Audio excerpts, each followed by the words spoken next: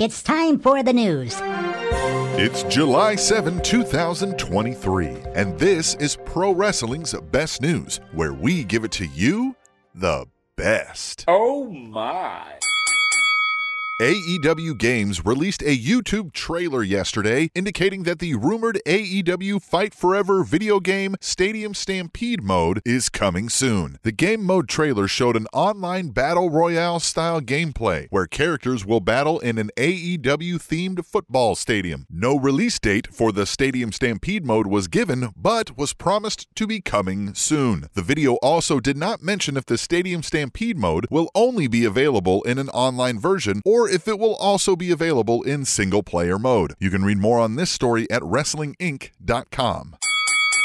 WWE superstar Natalya has received a lot of praise as of late for her long-running career with WWE and various Guinness World Records she has set with her WWE performances. This week, more praise came from the Queens of Wrestling Twitter account, who pointed out that Natalya's recent Raw Women's Championship match against Rhea Ripley makes Natalya the one and only woman in WWE history to have competed for every version of a WWE Women's Singles Championship. That list includes the company's original women's title, the WWE Divas title, the Unified Divas title, the WWE Women's title, the Women's World title, the SmackDown Women's title, and the Raw Women's title. You can read more on this story at ringsidenews.com.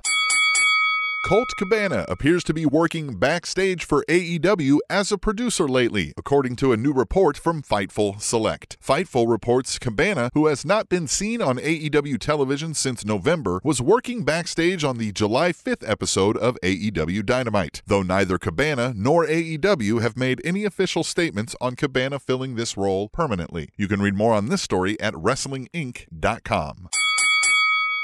Bandito announced a successful surgery he underwent this week by posting a picture of himself in the operating room on Instagram. Bandito suffered a broken wrist during the June 14th edition of Rampage in a match against Konosuke Takeshita and will reportedly miss at least 3 months of in-ring action, according to Dave Meltzer of the Wrestling Observer newsletter. You can read more on this story at ringsidenews.com.